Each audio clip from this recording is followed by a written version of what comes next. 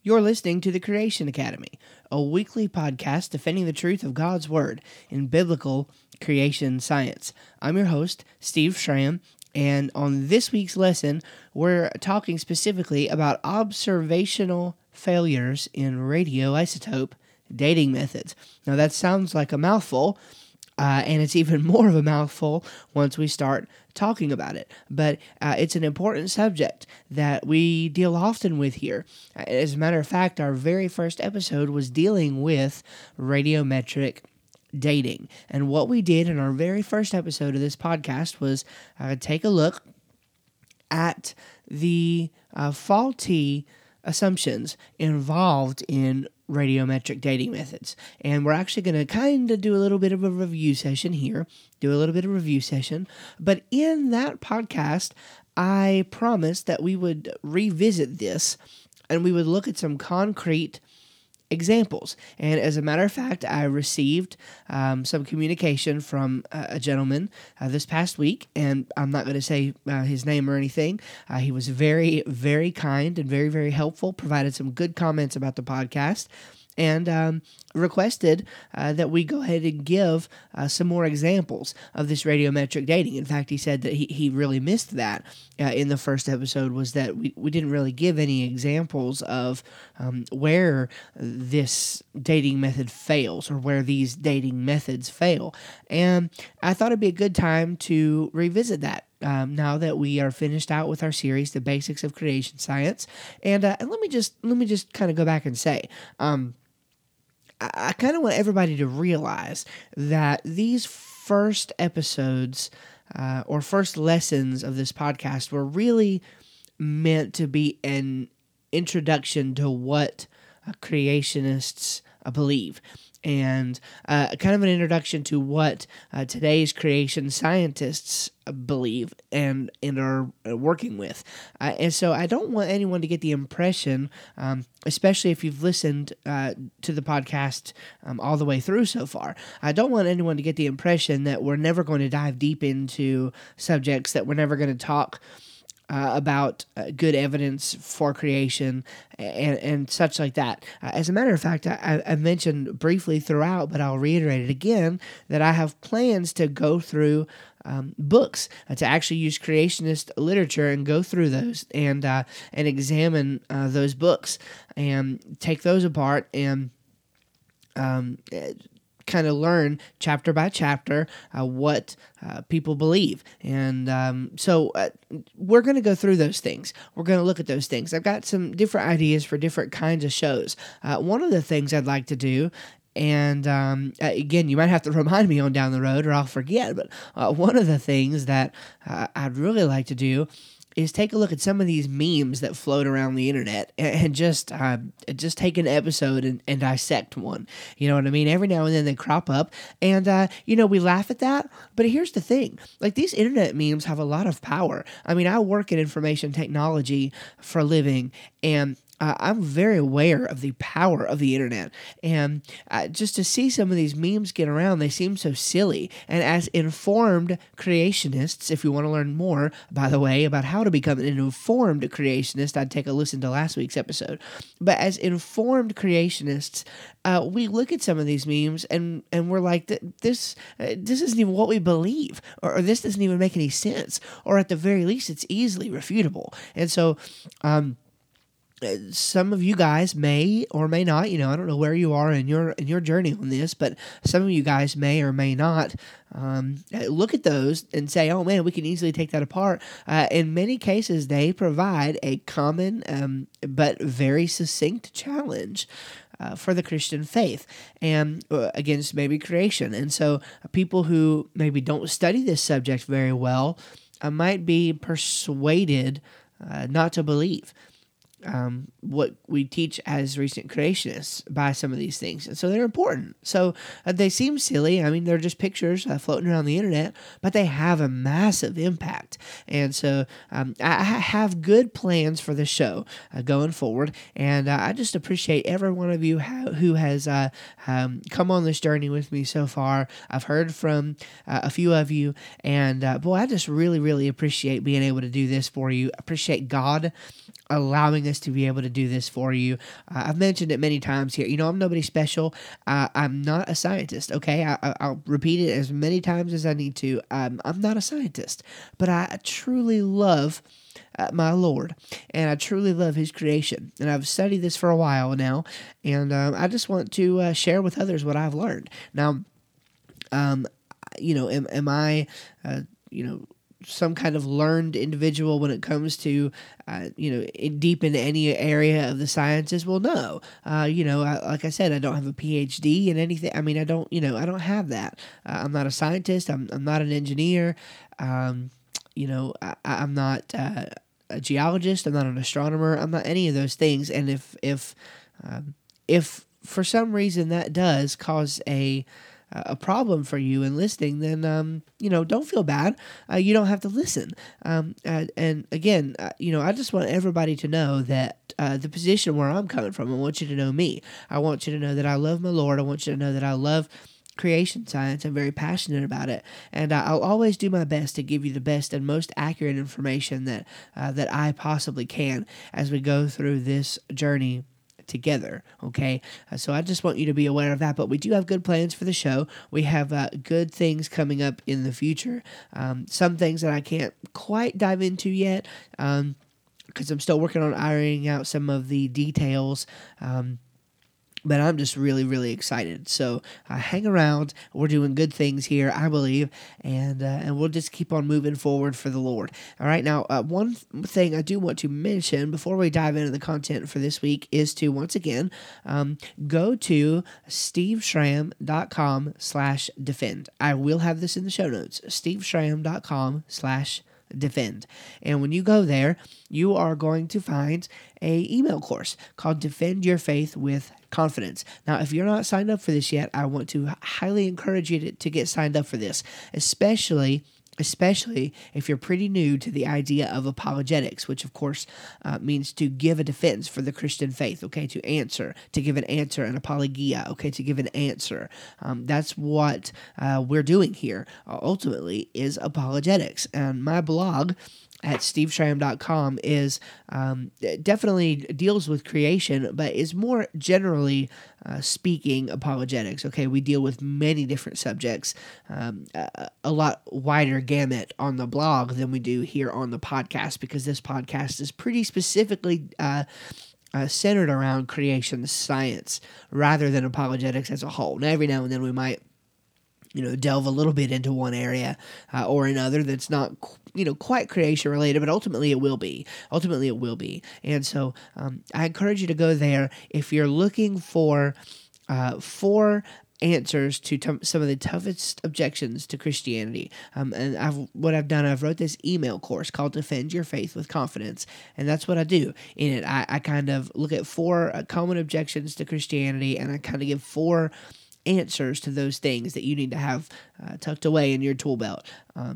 And so that's how we do it. And that's what I've done for you. And that's completely free. Again, all I ask from you is that you give me your email address and your first name. Give me your first name, your email address, and we will send you that course, Defend Your Faith with Confidence. It's a 6-day course, has an introduction, 4 lessons, and a conclusion. And I've already had many people go through that and to comment how helpful that has been in their walk, just to get started, especially for those who have no prior knowledge really about apologetics. So that's been really helpful for them. I think it can be very helpful for you as well. So I highly encourage you to go to steveschramm.com/defend and check that out. Okay, before anything else, let's go ahead and get into the content for today.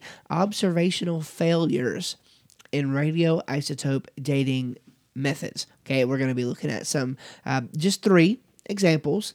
I'm sure we could find more if we looked around the internet, but we're going to look at just 3 in the interest of time. But I am going to give you a 4th example that's not technically an example of a radioisotope failure, but it really, really provides evidence that millions of years are not necessary in order to see the geographical, the geological, the topological landscape that we see on this earth today.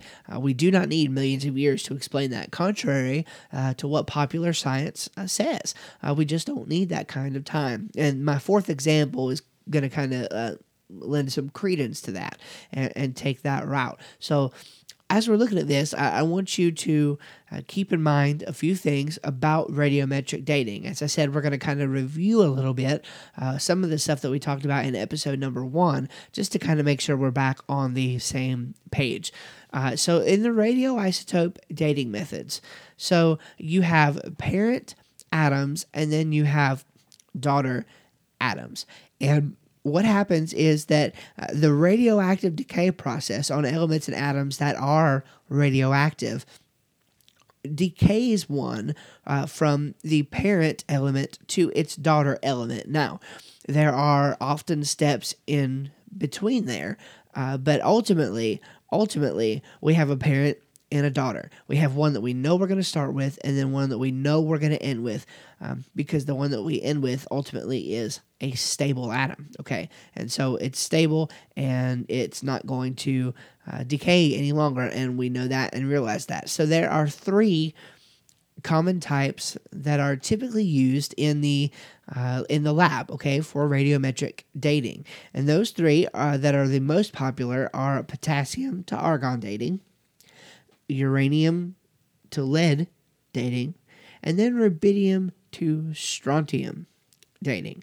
Now, I did mention this in the first episode as well, of course, but what's really interesting is the Earth is considered to be about 4.5 billion years old. 4.5, 4.6. Heard somewhere in between there. Billion years old. That's the latest numbers coming from the scientific community. Okay, that's what everybody believes. The uranium-lead method is the only method that goes back that far as the half-life. Okay, it's got a half-life of almost 4.5 billion years. And what's interesting to me is that the other dating methods are actually calibrated to that one. So it's very much a self-fulfilling prophecy, okay? The dating methods are going to work simply because they are always calibrated whenever there is discrepancy to the uranium-lead model. And so because of that, I don't think we can get an intellectually honest assessment from radiometric dating to start with. We'll pick that battle another time, but just be aware of that, okay? Just be aware of that. Now, I want to also highlight the fact, again, that the assumptions that go into this whole process of radiometric dating are faulty. Now, I realize that's quite a claim to make, and here's why I can pretty confidently make it. The assumptions are faulty because they cannot be proven. Assumptions that cannot be proven to be true are faulty. Now, people say, well, no, that's how we do science. I've heard that rebuttal. Well, that's how we do science. We make assumptions. And I understand that. I'm on board with that. I'm okay with that. The problem is that if you have to make unprovable assumptions in order to use this methodology, then I'm not so certain that you can actually be 100% correct. And this is actually why, on a side note, that I claim wholeheartedly that science can neither prove nor disprove God. The reality is, when we do creation science, we have to make assumptions too, but our assumptions are based on the Bible.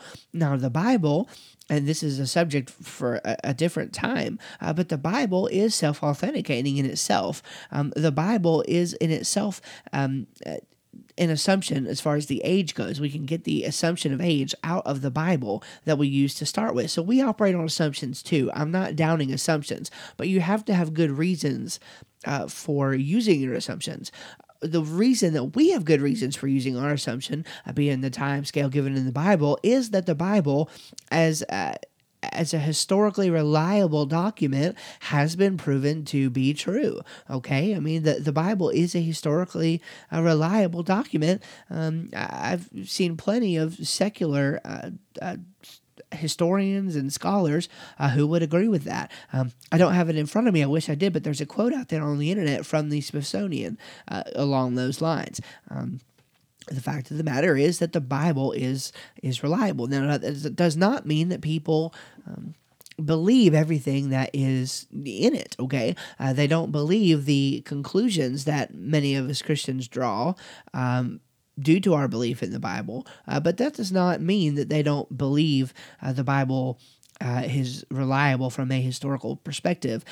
They just leave out some of the supernatural things and stuff like that. So, but what I want you to realize today is that science can neither prove or disprove God. When we talk about creation science, we're simply just trying to make sense of the world as we know that it is because of how the Bible reports it to us. So, yes, we're using models to do that. We use scientific models. That's what anybody does. But you have to have a little better evidence than a model to go on. And when your assumptions are totally faulty going into something, then I think you're going to have a really, really hard time making your case. All right. So you cannot prove these assumptions of radiometric dating to be true, and that poses a big problem. And here are the assumptions, just to go through them by way of review. Now, first of all, we have to know, or we have to assume, that there was zero trace of the daughter element at the time of formation. Okay, so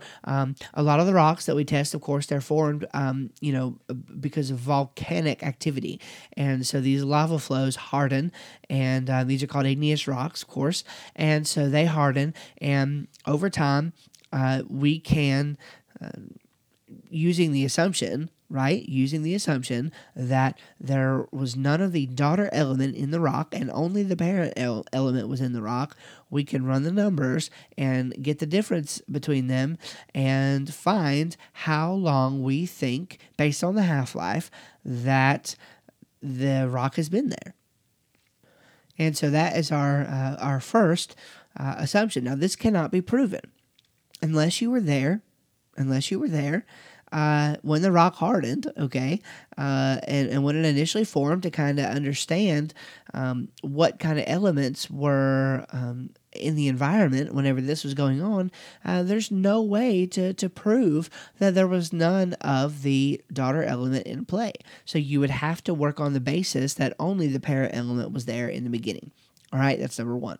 Now, the second assumption in play here is that there was zero contamination in the rock sample. That means over time, however long it took for the particular rock formation to harden up, there was no way that it could have been contaminated with different elements, for instance, some of the daughter element. We have to make that assumption. Now, this is extremely unlikely. And even rocks themselves are porous, okay? And so gas can move through them, albeit very, very slowly, okay? But gas can move through them and could even possibly diffuse into the rock given the environment, okay? So the point is that it is not likely that in the history of the Earth's rocks that there was just no contamination. By the way, we see plenty of contamination in rock samples of known age, so why would they not be there in rocks of unknown age? So there's no reason to make that assumption. That's the problem. That's the problem, is we're making assumptions in order to make this dating method work that there's no reason to make because they cannot be proven true. So that's our issue. All right. Now the third one is this: that there was zero fluctuation in the rate of decay throughout history. And that has also been shown not to be true. As a matter of fact, some of our creation geologists are doing some good work in this area, showing how the flood would have drastically accelerated many of the natural processes we see on the earth today. And so the rate of decay could have been very different post-flood based on the changing environment variables and things of that nature. What we have to realize is that the flood was not that long ago. in the context of Earth history, from a biblical chronology, a biblical time period, the Earth is old, yes, but it's not that old. I mean, we're still having things that we believe are happening, some of our earthquakes and tsunamis and things of that nature. We still believe that things are settling down from the catastrophe of the flood. Things are not so serene and so slow moving on this earth. Okay, we have rapid processes still going on this earth, and a lot of things we think are just a recovery process settling in from the Grand Canyon, and I'm sorry, from the flood. All right, and so we can see that in different parts of the earth, including the Grand Canyon. But we think that because of how drastic a flood year was and how devastating it was to the geography of the world, we believe that there was definitely a fluctuation in the rate of decay. There's no reason to believe that there would not be. And just to kind of put my money where my mouth is on that, let me kind of give you just one example. So, uranium 238, of course, we know that it eventually decays into lead 206. But the problem is here, as I mentioned earlier, some of these methods have processes in between. Well, this process is a 14-step process. Now, potassium argon, for instance, is a one-step process, but this is a 14-step process. And in each of those cases, helium is being released into the atmosphere, because helium is actually a byproduct of every time that uranium-238 converts into lead-206.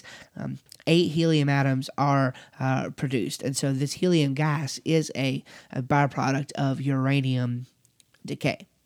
Now, here's the thing. We know that it's a gas, right? It can leak through rocks, things of that nature. It's eventually going to escape into the atmosphere. Now, I mentioned a while ago, not on this podcast yet, but in that first podcast, certainly, and some other ones, I've mentioned something called the RATE project. Now, the RATE project, the Radioisotopes and the Age of the Earth project, was carried out by a bunch of creation scientists. I think it was like an 8-year project or something like that. And they did a lot of good work in a lot of different areas. One of those areas was, of course, the primary area was radioisotope dating. And so one of the things they looked at was the helium content in some of these rocks. And so due to the rate at which helium is escaping these rocks, which is fairly high, if the rocks were billions of years old, the helium would have had plenty of time to escape. So there should be very little helium in the rocks that we find. The problem is that the RATE team, when they were doing this experiment, they found a ton of helium in the rocks. They absolutely found a ton.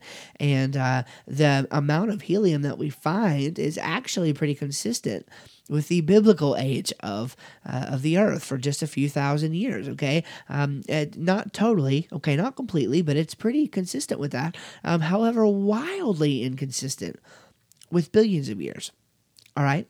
So let's get that in place first. So we have high helium content in these rocks, and we should not. Now, here's the kicker. The fact that such helium is present does also suggest that a great deal of radioactive decay has certainly happened, right? Because remember, it is a byproduct of the uranium decay process. And so because of that, there is going to be a bunch, if a bunch has happened. And so a lot of uranium must have decayed into lead that produced the helium, but obviously it has not escaped from the rocks. And so we've got kind of a problem here. It would take billions of years at the current half-life of uranium-238 for this to happen. But if it actually took billions of years, then the helium would have escaped the rocks. Do you see kind of the paradox we have there? That's a pretty big problem. So how do we make sense of the data? We have two ends of it. Well, a pretty reasonable explanation is that if the half-life of uranium-238 were to have been much smaller in the past, in other words, it transferred into the lead-206 faster than it does today, then that makes sense of the data. Now, there's some more to be done there. Again, I highly recommend you buy thousands, not billions, I think is what it's called. It might be thousands, not millions. That is the popular level book by Dr. Don DeYoung that totally highlights the rate project process. And I will go ahead and put a link to that in the show notes for you as well, that I highly recommend that you get on that. So you should check that out. So anyway, point being, and I've spent more time on that than I want to do, but the point here is that none of these assumptions that are used for the radiometric dating process hold water.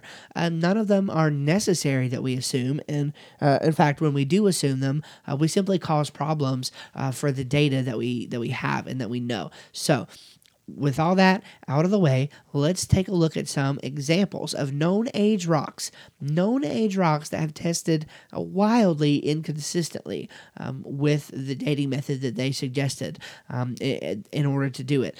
So let's look at, first of all, Mount St. Helens. This is a common go-to for creationists, simply because the Mount St. Helens eruption tells us so much about how things might have happened in the flood, especially when we look at something like the Grand Canyon, and we can get an idea of how such a structure formed. In fact, Mount St. Helens in that area has been referred to as the mini Grand Canyon. I mean, it's quite an astounding sight. I'd love to get out there one day and actually see it for myself. I've only seen pictures.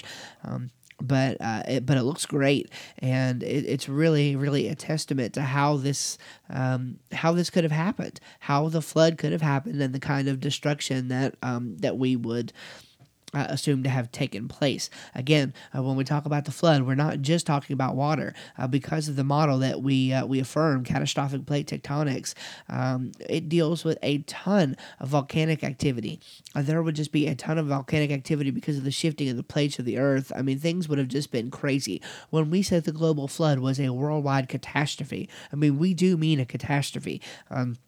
It was destruction by water, yes, but there was a lot more involved than just the water. And so we kind of see in the Mount St. Helens incident a little bit of how that might have happened. So, of course, I want to look at specifically the lava dome there on Mount St. Helens. It's pretty famous, the Mount St. Helens lava dome. And so there's a few things we need to look at by way of background information. So this lava dome was formed between 1980 and 1986. Now, this is not that long ago. Okay, so just to be, absolutely safe here, we're within 40 years. Let's, at worst case scenario, we'd say 40 years. We're within 40 years, 37 years, I guess, removed from the time that this began to happen. And so, again, we know the age of these rocks. They cannot be older than about 37 years. And so we expect when we send these guys off to the lab to get a certain result. And so we sent them off as part of this testing, and we sent them to Geochron Laboratories of Cambridge, Massachusetts. Now, what happened here is Dr. Steve Austin, very well-known creation geologist, and he is more of a soft rock geologist, and he got a 15-pound block of dacite from very high up on the lava dome and sent that in for testing in different parts of it. So, this lab in Massachusetts, Geochron, is a high-quality professional radioisotope dating laboratory, okay? They were only given a little bit of information. They were told that the samples came from dacite and that low argon should be expected. This is all that they were told there at the lab, so as to not influence or contaminate their results. So they were not told that this specimen came from the lava dome at Mount St. Helens. And that at the time of its testing, it was only about 10 years old. So they weren't told that. So, this is going to be interesting, right? We would expect to get back from them a certain result. And here is what they told us. They told us that the results range from 340,000 to 2.8 million years. 340,000 to 2.8 million years for 10-year-old rocks. A couple things going on here. Number one, That is an extremely high margin of error. Okay, well, they could be 340,000 or 2.8 million. That's a long time. Now, I've realized that to those who believe the Earth is billions of years old, that's a very short amount of time. But for anyone else, certainly for someone who takes the Bible to be true as far as its chronology of only a little over 6,100 or so years, that's a long time. That's a big error margin between 340,000 and 2.8 million years. I mean, that is just catastrophic. A nearly 2.5 million year margin of error. So that anyway, that's gonna be a huge problem. And so. That's number one. All right, number two. These results obviously came back as filtered through the standard process using the dating methods that we talked about, using the standard assumptions, those assumptions that we assume would be faulty. And remember, if assumptions are faulty, then it's very, very likely that we're going to get faulty results. And this is so easily seen in examples where we know the age of the rocks going into the test. And so that's what happened here. All right. Now, so this quite obviously invalidates the dating method. I mean, it's a crazy margin of error. We know it's 10 years, but it could be 340,000 to 2.8 million years. Really? Here's the thing. If this were the only example, I think to me it would be enough to question the results, to question the dating methods. If this were the only example. But I've got two more for you. But before we move on from this one, I want you to understand a couple of things. Now, the evolutionary explanation for this, or the secular explanation for this, is that of excess argon. That's what they call it, excess argon, okay? And so probably some of the argon-40 was incorporated into the rock initially by a process known as inheritance, giving it the gray appearance of age. All right. So because of inheritance, we see that there was more argon in this rock than they expected. And so that's the explanation for it. Okay, well, that's fine. But why is that not the explanation for every other time? In examples of known age, there is argon contamination in there, or argon inheritance. Why should we assume that that is not the case in rocks of unknown age? See, we use that assumption, but we shouldn't. If it happened once, it can happen again. All right, so we shouldn't use that assumption. Now, notice what the correct answer should have been. From an evolutionary perspective, in order if their dating assumptions would have been right, the correct answer would have been that there was zero argon, indicating that the sample was too young to date using the potassium-argon method. That would have been a correct answer to come back from the lab. But, of course, that's not what we received. We see 340,000 to 2.8 million years, which is quite obviously not good. Not good. And it's not good because it's not true. It's not good because it's not true. So that is the example of the Mount St. Helens lava dome. Let's move on to the Cardenas basalt in the Grand Canyon. This Grand Canyon basalt was dated using the rubidium-strontium isochron method. Now, the isochron method is very, very mathematically intense and a bit out of scope, okay, for what we'll talk about today. But basically what you need to know is that the isochron method just means that they do some mathematical work to try and determine whether or not their first two assumptions are true, whether there was no daughter elements present at the formation of the rock, and whether there has been any contamination. And so that it's pretty clever mathematically how they try to do that, but even that dating method relies on the fact that the rates of decay have been constant. We believe that the rates of decay, of course, were accelerated in the past around Noah's flood. We talked about that already today. So realize that that's how this dating method was used for the Cardenas basalt. Okay, now the basalt yielded an age of about 1.7 billion years. 1.7 billion years. So now if we use that same rubidium-strontium method to date lava from volcanoes on the north rim of the Grand Canyon, well, then we get a bit of a different story.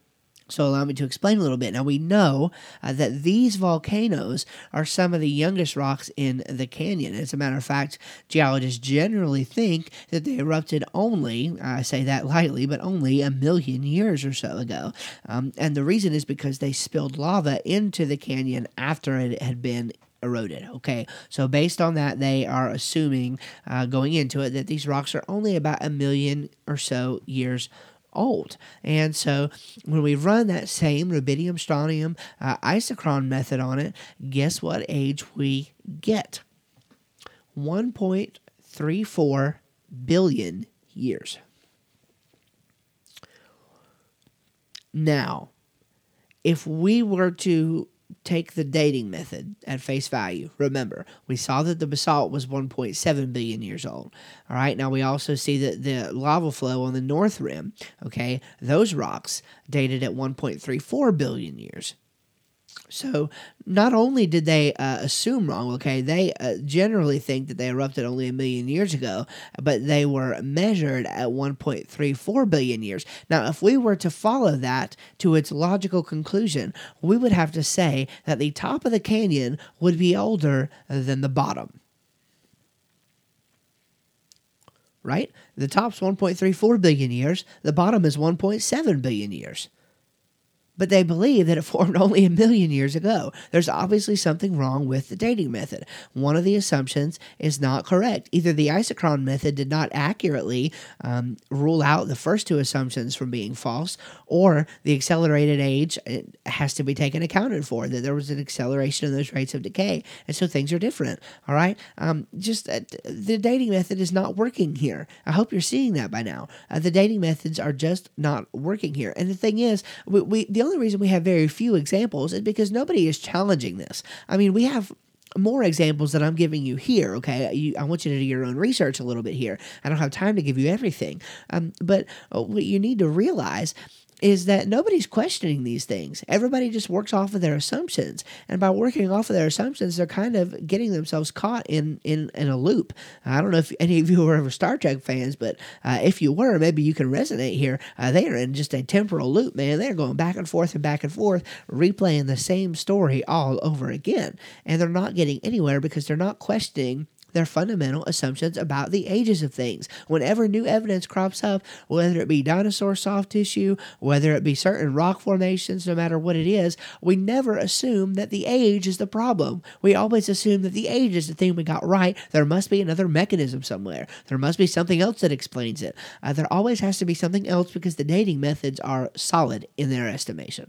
And so we talk about this a lot because we bump into this a lot. We deal with the dating methods a lot when we're trying to determine the age of the Earth. And so as a creation community, we have to fight this battle constantly. And we kind of feel like we're being redundant sometimes, but again, sometimes we just have to deal with it and do what we will with it. Okay, so that was the example of the Cardenas basalt in the Grand Canyon. I want to give you one final radiometric dating example of a observational failure when it comes to this, okay? So let's look at Mount Ngauruhoe, and I hope I'm saying that right, not messing with it too bad, but it's in New Zealand, Mount Ngauruhoe, and it is their newest volcano and one of their most active there in New Zealand. Now, it is thought to have been active for at least 2,500 years or so, and it's had more than 70 eruptive periods since 1839. That's quite a bit, okay? That's quite a bit. And that was, of course, when the first settlers, the first European settlers there, recorded a steam eruption. Now, there could have been, of course, plenty before that, but that is when the first settlers there had recorded one, and so we have more than 70 occurrences since then. Now, the first one seen by them was about 1870. Okay, so they arrived in 1839, but they recorded the first one to happen there in 1870. And they had ash eruptions then every few years until a major eruption happened between April and May of 1948. All right, now this is followed by lava flowing down the northwestern slopes there in February 1949. Now, there's another eruption that lasted from the 13th of May in 1954 to the 10th of March in 1955, and it began with an explosive ejection of ash and blocks. I'm just trying to give you some background information here on the Mount Ngauruhoe. Okay, so in that one, almost 8 million cubic meters of lava flowed from the crater in a series of 17 distinct flows. 17 different flows, 8 million cubic meters, which is about 280 million cubic feet. So, what we saw there is that cannon-like, highly explosive eruptions in January and March 1974 then threw out large quantities of ash as a column into the atmosphere and as avalanches flowing down the cone's sides. So we got a couple recorded instances here, 1948 to 1949, 1954 to 1955, then we've got a 1974.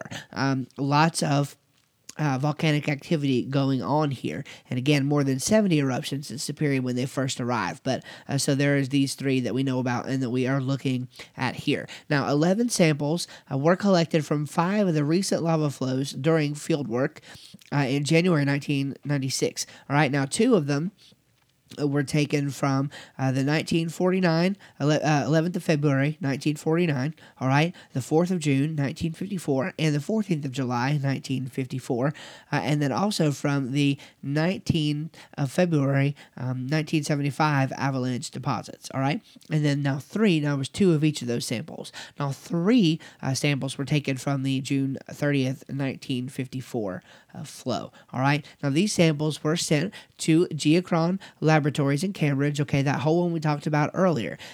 They were sent for whole rock, potassium, argon dating. Now, remember, this is a pretty highly respected commercial laboratory. By the way, new information here, but the lab manager there has a PhD in potassium argon dating. The guy knows his stuff, at least at this point in time. I don't know if it's still the same person, but in this point in time, that was the scenario. All right. Now, we did not provide to them any specific location, any expected age information. None of that was given to them. All right. We did describe the samples as probably young with very little argon in them so as to ensure extra care was taken during the analytical work. Now, by the way, that's the same amount of data that was provided in 1992 by Steve Austin, if you'll remember, when testing the lava dome there from Mount St. Helens. So roughly the same kind of scenario. We gave them the stuff, said, look, it's probably pretty young, probably very little argon, so do with it what you will. Now, the ages that they reported back to us for these lava flows were between 270,000 to 3.5 million years. These are for rocks which were observed to have cooled from lavas 25 to 50 years ago. One sample from each flow actually yielded ages of around 270,000 to 290,000 million years, while all the other samples gave ages of course, millions of years. Now, the same that we dealt with in Mount St. Helens, these rocks are known to be less than 50 years old, and it's apparent from the data that we found that these potassium argon ages are due to excess argon inherited from the magma source area deep in the earth, and this violates the assumption that no daughter elements were present at the time of formation. All right, now here we are again, kind of the same song and dance. And we must understand that if all of this contamination and inheritance and all these other things is happening in rocks of known age, why do we just assume that it does not happen in rocks of unknown age? It's very convenient that the known age rocks that we test are coming up with ages of millions and millions of years, but the unknown age rocks that we test are coming up with millions and millions of years. And we want to take the second half of the data, but not the first half.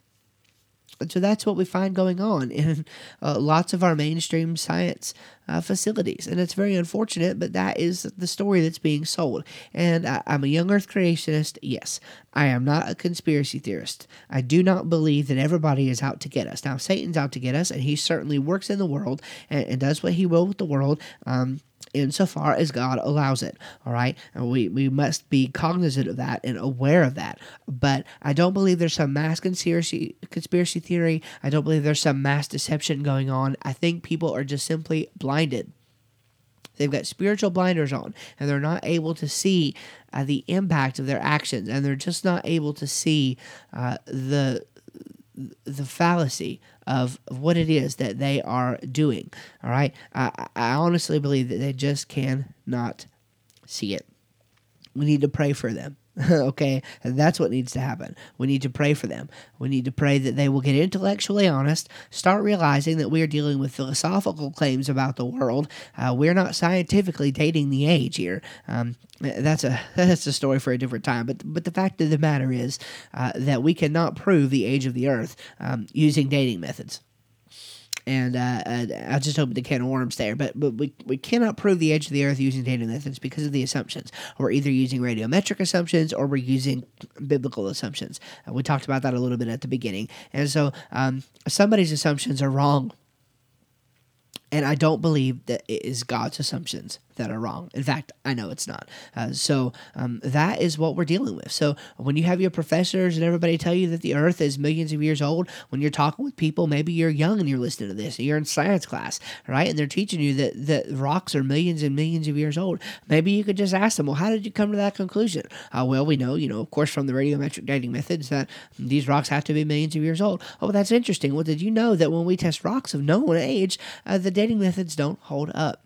I encourage you. You can use some of this, all right? Now, of course, I'm a presuppositional ministry. If you don't know what that is, you can just go to my website. I'll provide a link to an article about presuppositional versus evidential apologetics. I always believe that we should use the Bible in our apologetic. I believe we're laying down our sword if we do not. But the fact of the matter is, you can assume their worldview to be true, right, for cases of argumentation, right? And you can simply say, look, I reject your fact that the Earth is millions of years old. As a matter of fact, it appears, based on testing of the rocks of known age that we've done, especially using the potassium argon method, that we see catastrophic failure to produce actual known ages. In fact, we see rocks that are 10 years old, rocks that are 50 years old, dating at millions and millions of years, and that just doesn't make any sense. So why do we expect that they would work on rocks of unknown age when they're not working on rocks of known age? So you can bring that up. You can deal with that, and you can confidently address your professors, confidently address those around you who are bringing these subjects up. All right, so I want you to again be able to defend your faith with confidence. So I'm going to give you a quick bonus, and then we're going to go because we're 47 minutes into this thing so far. So we're going to keep on moving and get done. I want to bring up the problem of Surtsey Island. Surtsey Island. Now, no radiometric dating has been done thus far on this island. However, what it is, it's an Icelandic island. It was formed only days from an undersea volcanic eruption. All right, and that happened just off the coast of Iceland in the North Atlantic in 1963. And I want to read for you. Now, remember, we're talking about an island that formed in days. An island that formed in days. All right. I want to give you a quote from the official Icelandic geologist, and I'm going to totally mess up his name here, but Sigurdur Thorarinsson. Okay, Sigurdur Thorarinsson. Now, I'm sure that name is way, way wrong. Not pronouncing it anywhere near right. But this is a pretty common quote, so you can probably sound it out based on the way I've said it and look this up. In National Geographic, he said something like this: in 1 week's time, we witness changes that elsewhere might take decades or even centuries. Despite the extreme youth of the growing island, we now encounter a landscape so varied that it is almost beyond belief. And in another publication, he said something to the effect of, we're witnessing here what we know to take millions of years in other places. Now, he was not a Christian, okay? He was not a Christian. But this formation of Surtsey Island in the 60s caused him to question everything that he believed to be true about geology, because he did not believe, like the geologists today don't typically believe in any kind of catastrophic processes that could take place on a global scale. But here's the thing: if it could take place just in the formation of an island, why can't we extrapolate that out and allow it to take place on a global scale? Is the world that we see today the world we would expect if that had happened? I really believe it is. I really believe it is. So Cersei, to me, is concrete evidence that millions of years are just simply not necessary when we look at the world around us. We don't need to invoke millions of years to explain what we see with our eyes. It doesn't make sense to do that. Not in geology, not in astronomy, and not in archaeology. There's just no reason. That assumption does not have to be there. It is a man-made assumption. We don't have to assume it in biology. We can perfectly account for the species and everything that we see, the vast genetic diversity that we see today. If we use the Bible's timeline, we can completely account for all of those things. There's no reason to invoke millions of years for any reason. And Cersei, while not any kind of proof as far as radiometric dating is concerned, it is certainly proof from geology that millions of years are not necessary in order to produce a structure that looks like, according to secular geology, it could have taken millions of years. It's just simply not necessary, and therefore we do not accept it. Thank you so much for hanging out with us today. That's going to wrap up today's lesson, and we will see you next week. Again, I want to encourage you to check out the show notes. Some of the things that we mentioned throughout the episode will be there in the show notes, and you can take a look at that for yourself. Don't forget to go to steveschramm.com/defend, steveschramm.com/defend. Sign up for that Defend Your Faith with Confidence course, and so you can just boldly go out there and proclaim the truth of the gospel, contend for the gospel, defend the gospel. If the gospel is true, and it is, then it is the most important thing in anybody's life. All of this science is great. I love talking about this. But ultimately, we talk about this as a bridge to the gospel. We have to get there. We have to get there with people, because only the life-changing truth of the gospel can even make people look at the world with such eyes that they can see it the way that we do. We have to get to the mind, life, and most importantly, the heart transformation that comes along with believing in Jesus Christ and what he did for the world. Let's close in a word of prayer. Heavenly Father, we love you this morning. We want to thank you again for the opportunity to study your word and your world. We want to thank you for sending your son to die on a cross for us when we did not deserve it. We want to thank you for allowing us to see the truth in a world that is so blinded by Satan's deception, Lord. We love you, and we thank you for allowing us to see this.